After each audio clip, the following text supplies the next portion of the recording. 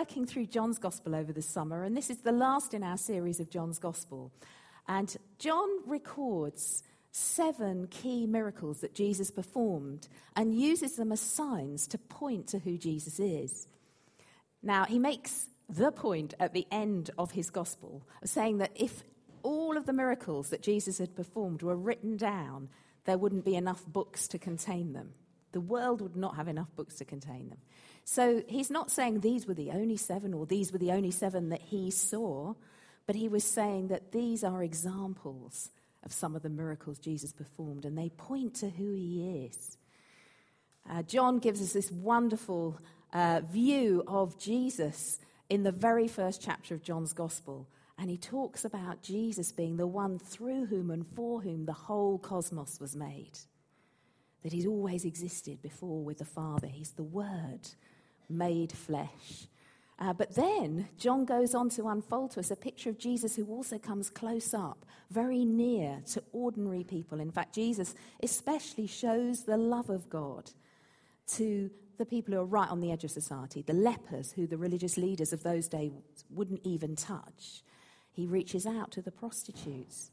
He reaches out to those who would have been seen as sinners, the tax collectors who were always ripping people off. He reaches out to everyone in love with the love of God. And I think John captures the love of God in Christ. It's thought that John, who wrote this gospel, was one of Jesus' original 12 disciples, a fisherman by trade, the son of Zebedee.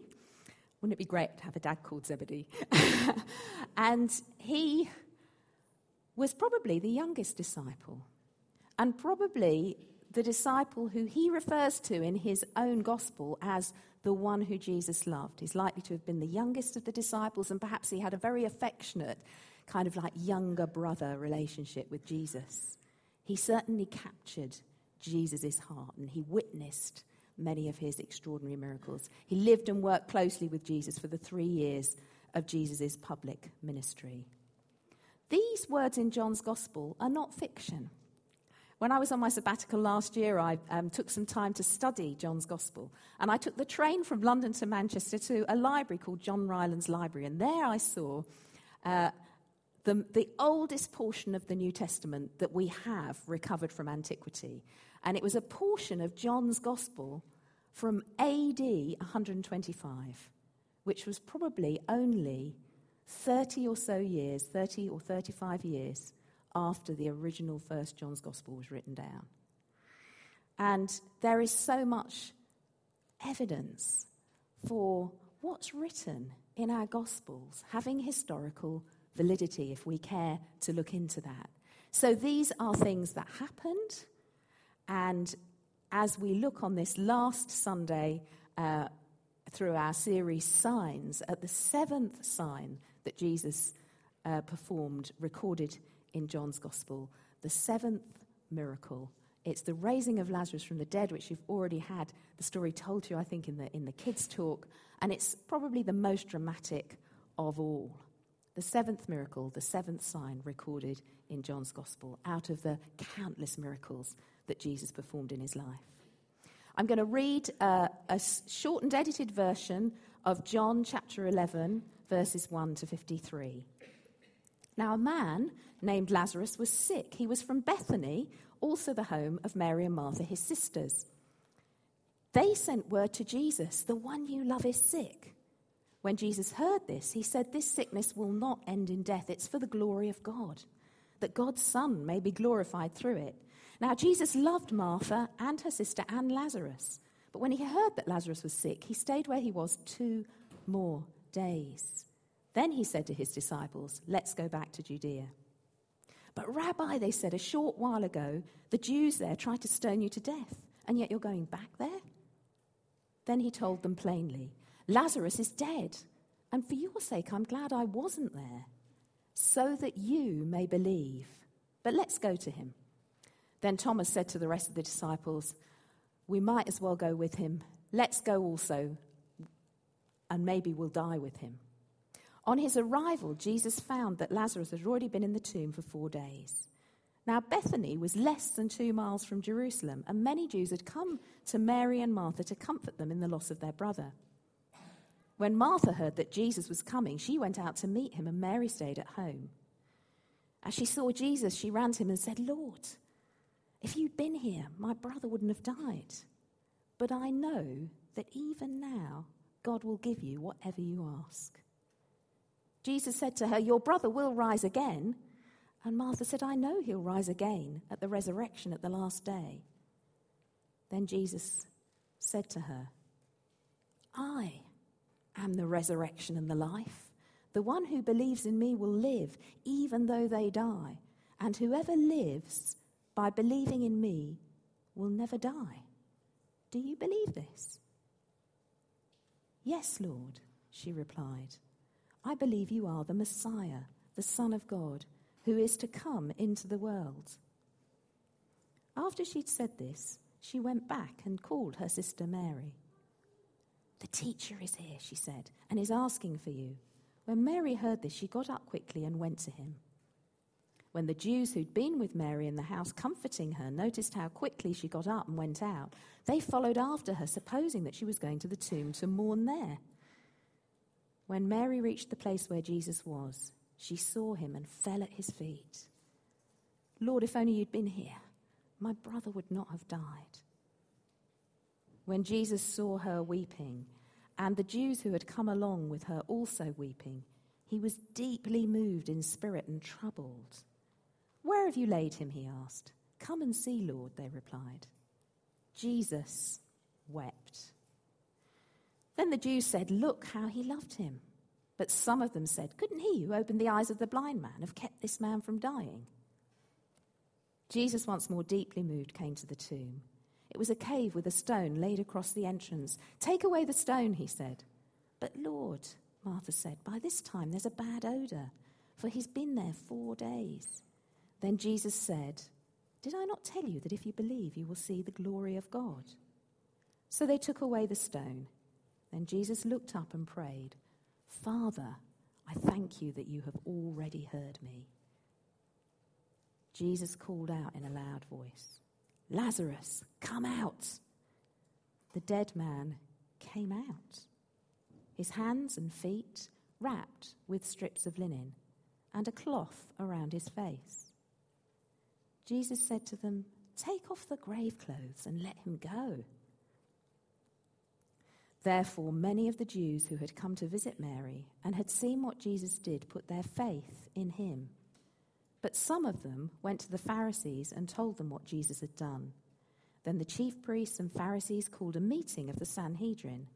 From that day on, they plotted to take his life. What a dramatic miracle that has wide repercussions in its wake. Martha, Mary, and Lazarus were loved by Jesus. They were a family who were close to him in friendship. We come across Martha and Mary in Luke's gospel, and it says that Martha opened her home to Jesus, and so Jesus came, we presume regularly, because the friendship had built up to a point where all they needed to do was send a message to Jesus saying, "The one you love is sick," and he knew who they meant. They meant their brother Lazarus. Yet, even though Jesus loved Lazarus and his sisters, he stays where he is 2 more days. Now, imagine what that would have been like for Mary and Martha. They're nursing their sick brother. He's getting sicker and sicker. He's sinking away from them. And finally, he dies. Jesus has still not arrived. Why the delay? Have you ever been in a situation, maybe you're in one right now, where you're crying out to God for help, and there's a delay? It seems like no answer is coming. And sometimes even that makes you feel that you can't trust God. You're doubting God himself because you can't understand what's happening in the situation you're in. That's what it was like for Mary and Martha. After 2 days, Jesus says, "Let's go back to Judea." There's no doubt that going back to Judea would have meant danger for Jesus. He was a wanted man by then. The disciples knew this only too well, and they point out quickly that only recently a group of Jews tried to stone Jesus to death in Judea. Added to that, the village of Bethany is less than 2 miles from Jerusalem. Now, all through the Gospels, we understand that Jesus had a lot of challenge from the group of religious leaders called the Pharisees. But actually in Jerusalem were the leaders who actually had the political power to arrest Jesus. And so coming close to Jerusalem, when he was already wanted by the religious authorities, was dangerous. The Pharisees, you see, didn't have the political power to arrest Jesus, but they opposed Jesus strongly, both to him and also to the authorities who did. It seemed, though, that Jesus had a different view of time and of danger. He'd already talked before about as long as there was daylight, he must do the Father's work. He'd talked before about his time had not yet come.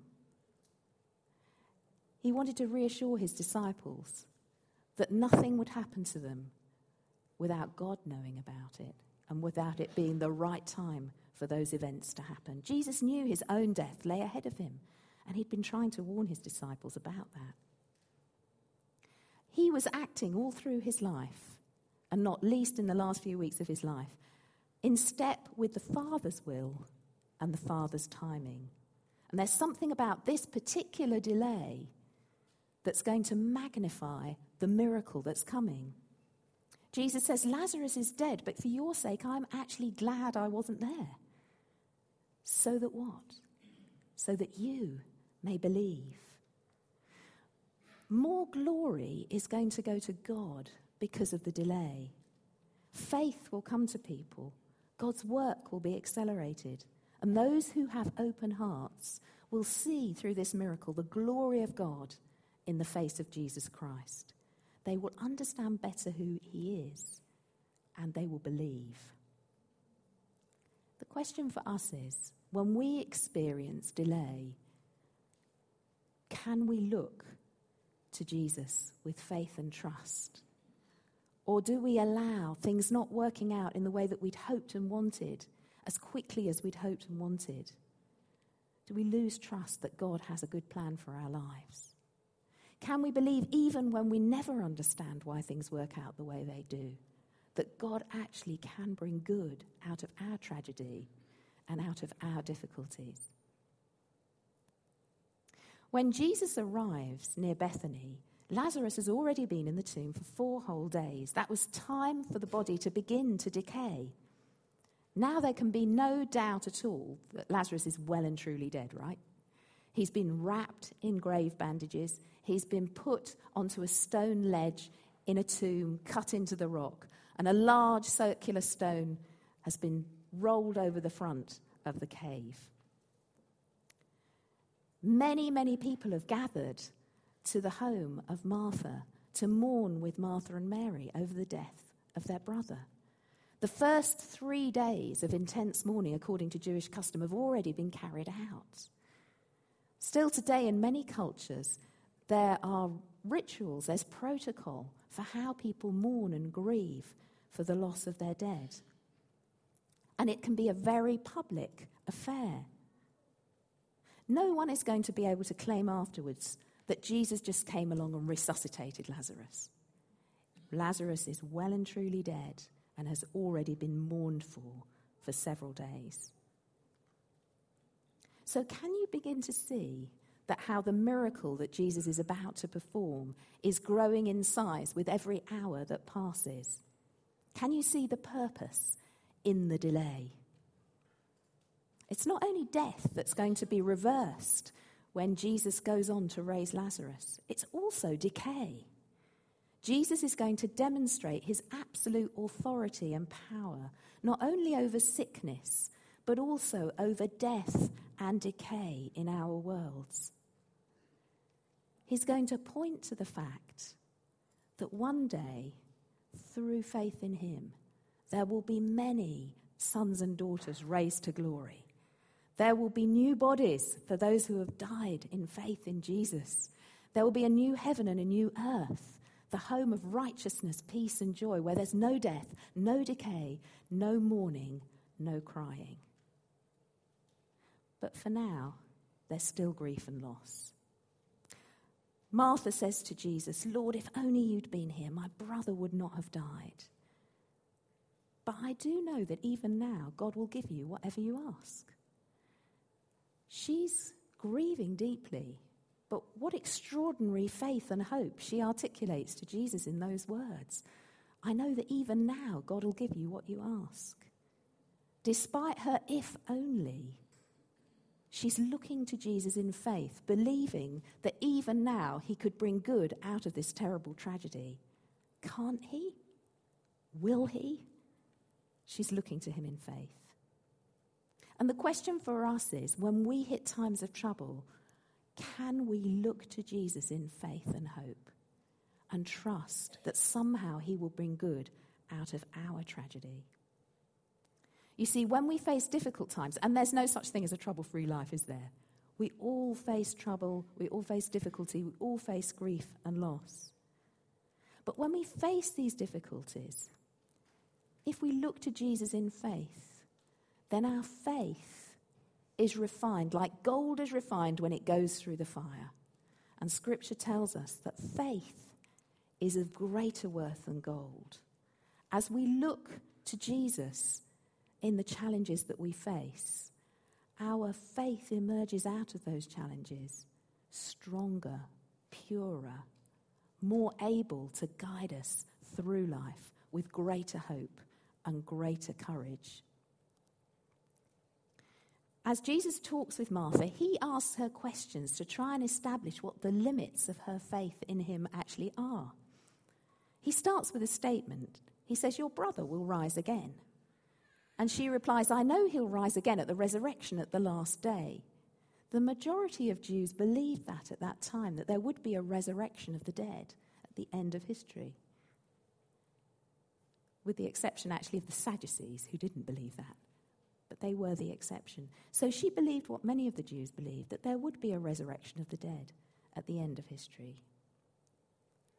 But then Jesus says some of the most pivotal words in the whole of the Bible to her. He looks her in the eye and he says these famous words: "I am the resurrection and the life. The one who believes in me will live even though he dies. And whoever lives by believing in me will never die. Do you believe this?" Because Martha's already looking to Jesus in faith, and because she trusts that his words are true, in fact, his words have been proven to be true as she's listened to him and seen what he's done over time, she now makes one of the greatest statements of faith in the entire New Testament. "Yes, Lord, I believe you are the Christ, the Son of God, who was to come into the world." She believes that Jesus is the Christ, the Messiah, the Son of God, the one who was promised in the Old Testament scriptures, the one whom the Jews by then were longing for, many of them looking for, someone to come and save them, to redeem them. And looking back, we know not only the Saviour of the Jewish people, but the Saviour of the whole world. Let's pause for a moment to think about this. At this point, Martha still has a dead and decaying brother. Yet she's looking into the face of Jesus. She's listening to his words, and she believes his words when he says, "I am the resurrection and the life." She sees in Jesus not death, but life. She believes that he's the only one who can give eternal life. Jesus had said, "This is eternal life, that they may know the one true God and Jesus Christ whom he has sent." Jesus is our hope for this life, for sure, but he's also our hope for life after death. He's the one that gives indestructible, everlasting life now as we put our faith in him, that then goes on beyond death through all eternity. The first time I was at a funeral service and I heard these famous words of Jesus spoken, I was covered in goosebumps, because you see a coffin there, and death is so final, isn't it? It's a rude interruption to life. Death robs us of the people we love. There's something in us that is indignant against death. We hate it. We don't want it. Neither does God. Neither does God. God sends his own Son into the world to save the world from sin and death. And when I hear those words, I am the resurrection and the life, that are normally said at most Christian funerals, right? The first time I heard those at a funeral service, looking at a coffin and hearing those words of Jesus, I am the resurrection and the life, everything inside me wanted to shout, yes, I believe. Death is not the end. Death is not the end. Jesus is the giver of eternal life. Do you believe this? Martha, in those moments, said she believed. She rushes back to the house to tell Mary that Jesus has arrived and is asking for her. And as Mary gets up quickly and goes out of the house, the large crowd of relations, friends, acquaintances, anyone who ever knew Lazarus, that's how mourning goes in the Middle Eastern culture. Everybody comes. Not only the Middle Eastern culture, right, in many cultures represented here. Everybody comes. Big funerals and a big protocol for mourning. A large crowd, much larger than there would have been if there hadn't been a delay in Jesus' response to the cry for help. They follow Mary and Martha because they think they're going to the tomb to mourn there. What's going to happen next happens in public with many, many people looking on. Mary, when she sees Jesus, greets him by falling at his feet and pouring out the same comment that Martha did. Lord, if only you'd been here, my brother would not have died. She's beside herself with grief. She is crying her heart out. When Jesus sees her and the Jews with her weeping and wailing and making such a noise because of the loss of Lazarus, Jesus' own grief is expressed as well. Jesus loved Lazarus, and he's deeply moved and troubled in his spirit. He's indignant against death having robbed them of this close friend. But his own grief is very real as well. He already knows what he's going to do, but in these moments, Lazarus is still cut off from them all. Our Christian belief in life after death, in life everlasting through faith in Jesus, doesn't negate our need to grieve when people we love die. Jesus famously said in his Sermon on the Mount, recorded in Matthew's Gospel, "Blessed are those who mourn, for they will be comforted." So God has a special interest in reaching out to those who are grieving the loss of someone they loved. And he does that and continues to do that as people reach out to him. God wants to bless and comfort all those who are mourning. In these moments, Jesus wept his own tears for the love of his friend Lazarus, and he joined with the weeping community. He identified with their grief and shared in their pain, and he does the same through his Spirit today. He identifies with our grief. He shares in our struggles. He knows our pain. But now a remarkable drama unfolds. Jesus orders that the stone in front of the tomb be rolled away. And Martha, even though she's just made this amazing statement of faith in who Jesus is, gives a gut instinctive reaction, okay, like we often do without thinking. She says, "No, don't open the tomb, it's going to stink." And Jesus looks at her, I believe, with eyes of love and says, "Didn't I tell you that if you believe, you will see the glory of God?" So they roll the stone away. And Jesus looks up to heaven and he prays, "Thank you, Father, that you've already heard me." And it says in the full text that he did that for the benefit of the people standing there, not for his own benefit. Because what we see from that prayer is that Jesus had clearly been praying all along. Ever since he got the message that Lazarus was sick, he's been praying for his friend Lazarus. And isn't that the secret of how he did everything perfectly according to the Father's will and according to the Father's timing? He would wait. At times he withdrew from the crowds, and at other times he went straight into a situation where there were many who needed to be healed from the sick. He moved with God in all that God was doing. And that prayer really challenges us, it challenges me to think about how we pray and whether we're offering our lives continually to God through prayer. I'm not talking necessarily about hours in prayer. I'm talking about an attitude of the heart where we're saying, God, I trust you. I want to walk in faith with you this day and every day. And perhaps then we'll begin to sense more of the Father's will in our lives and even be able to dare to have faith and hope when we face tragedy. Then Lazarus calls out in a loud voice. Jesus calls out in a loud voice, Lazarus, come out. Now let's put ourselves in the shoes of Lazarus for a minute. We don't know what Lazarus' last memories of life were. He would have been aware at first that he was very sick and becoming more sick. Perhaps he already had gone through the process of saying goodbye to all of his closest relatives before death took him. But now he is jolted back to life. Blood's flowing again in his muscles. His heart is beating. He must have been pretty stiff, lying on that stone shelf. And anyway, he's restricted because he's wrapped in all these grave clothes that are like bandages all around his body, and there's a cloth over his face.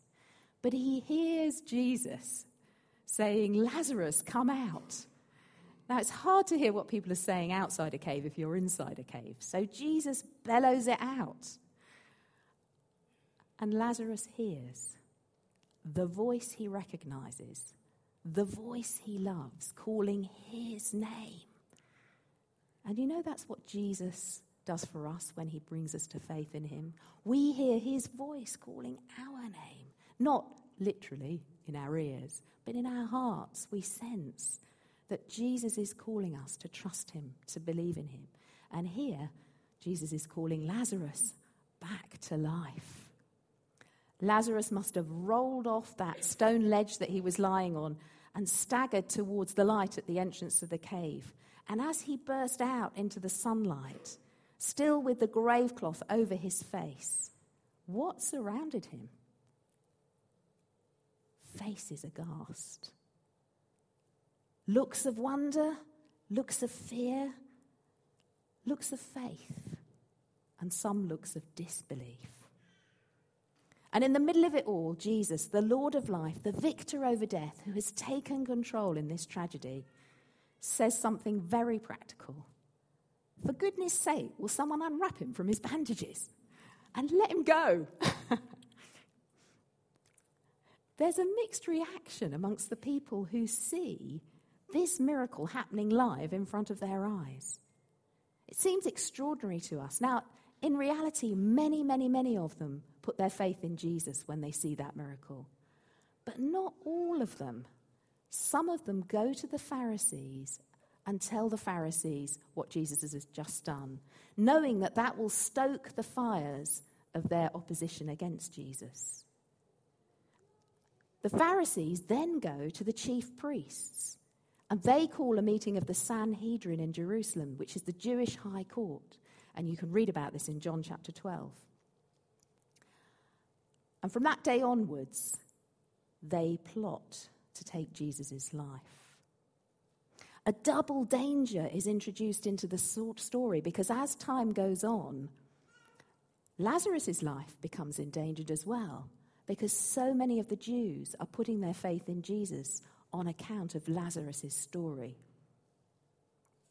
The raising of Lazarus not only results in life where there was death, but it points to Jesus' own death and resurrection, which is soon to come.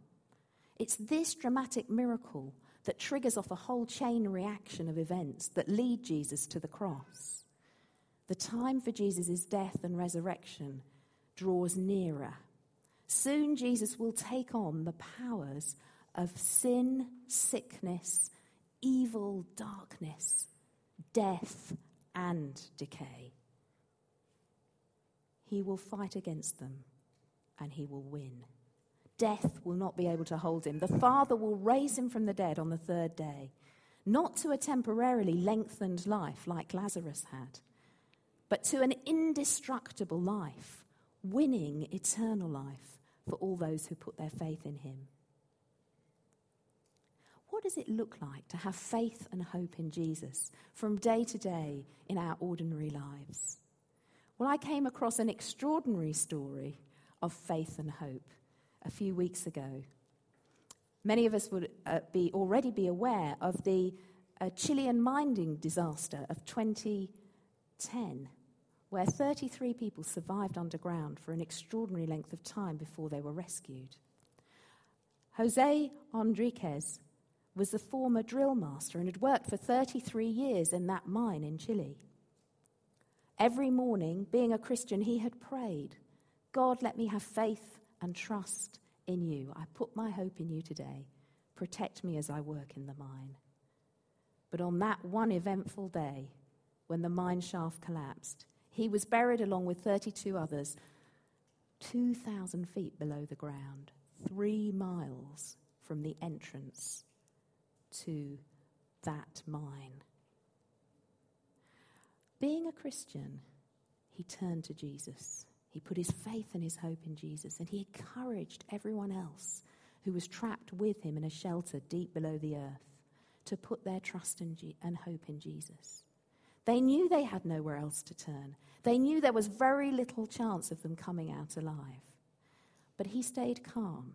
He got them all to show what resources they had that they brought down into the mine with them. And between them, they had enough food to last only for 3 days. So he had the idea that they should ration it out to reduce their risk of dying of thirst and hunger too soon. Every day, twice a day, he brought people together to comfort and encourage each other as they were battling hunger and thirst beneath the earth. He encouraged them to pray to God for a miracle. On the 16th day, the food ran out. On the 17th day, they heard the sound of a drill head above them. Have you noticed how God specializes in 11th hour answers to prayer? This was one of those. And down through a very small hole in the rock came a probe at the end of the 17th day, to which they were able to attach a note which said this: all 33 of us are well inside the shelter. It took a further 52 days in total before the miners would be released from their rock cage and see the sunlight again. But in that time, through supply tubes, they received food and essential water supplies. And during the rescue mission, a whole camp was set up above ground called Camp Hope. It was set up as a sign of hope and faith that these men would one day come out alive. And they did. Isn't it an extraordinary story? A story of faith and hope in the face of danger and death. But you know, none of us can really live without hope, even from day to day. Hope is what motivates us. The trouble is sometimes we put our hope in things that actually can't give us a lasting hope. But Jesus gives us hope not only for this life, purpose and hope for now through friendship with him, but also hope beyond the grave. Jesus is the resurrection and the life. He's conquered sin and death for you and I. Do you believe this? Maybe you do believe, but right now you're facing huge challenges, and that undermines your faith because you've been praying to God for an answer, praying to God for help, but there's a delay. So far, the answer hasn't come. I want to invite you today to reach out to Jesus, that through his Spirit he would give you faith and hope to trust him, that somehow, even though you may never understand the reason for the challenge that you're facing, God is going to bring great good out of your difficulties. Or perhaps you're here today, and this is always the case in our community, that there are a number of people among us who are just searching, just looking into faith. They're not sure what they believe yet about God or about Jesus. Or maybe you've just got loads of doubts and loads of questions. Perhaps you had faith, and faith has escaped your grasp for a while. I want to invite you to consider doing Alpha, which we run every term here at the Catford site. And we're starting again in the first week of October on Thursday evenings, for 8 Thursday evenings and 1 Saturday. And on Alpha, there's no pressure to believe something, but there's an opportunity to discover something for yourself. Because you can ask any question, you can explore, who is Jesus? Why did he die? How can we be sure of faith? So if you want to find out more about that, please do go to the welcome desk at the end of the meeting where there's more information. Will we live with faith and hope in this life? Or with doubt and fear? Will we look to Jesus as Martha did and say, yes, Lord, I believe?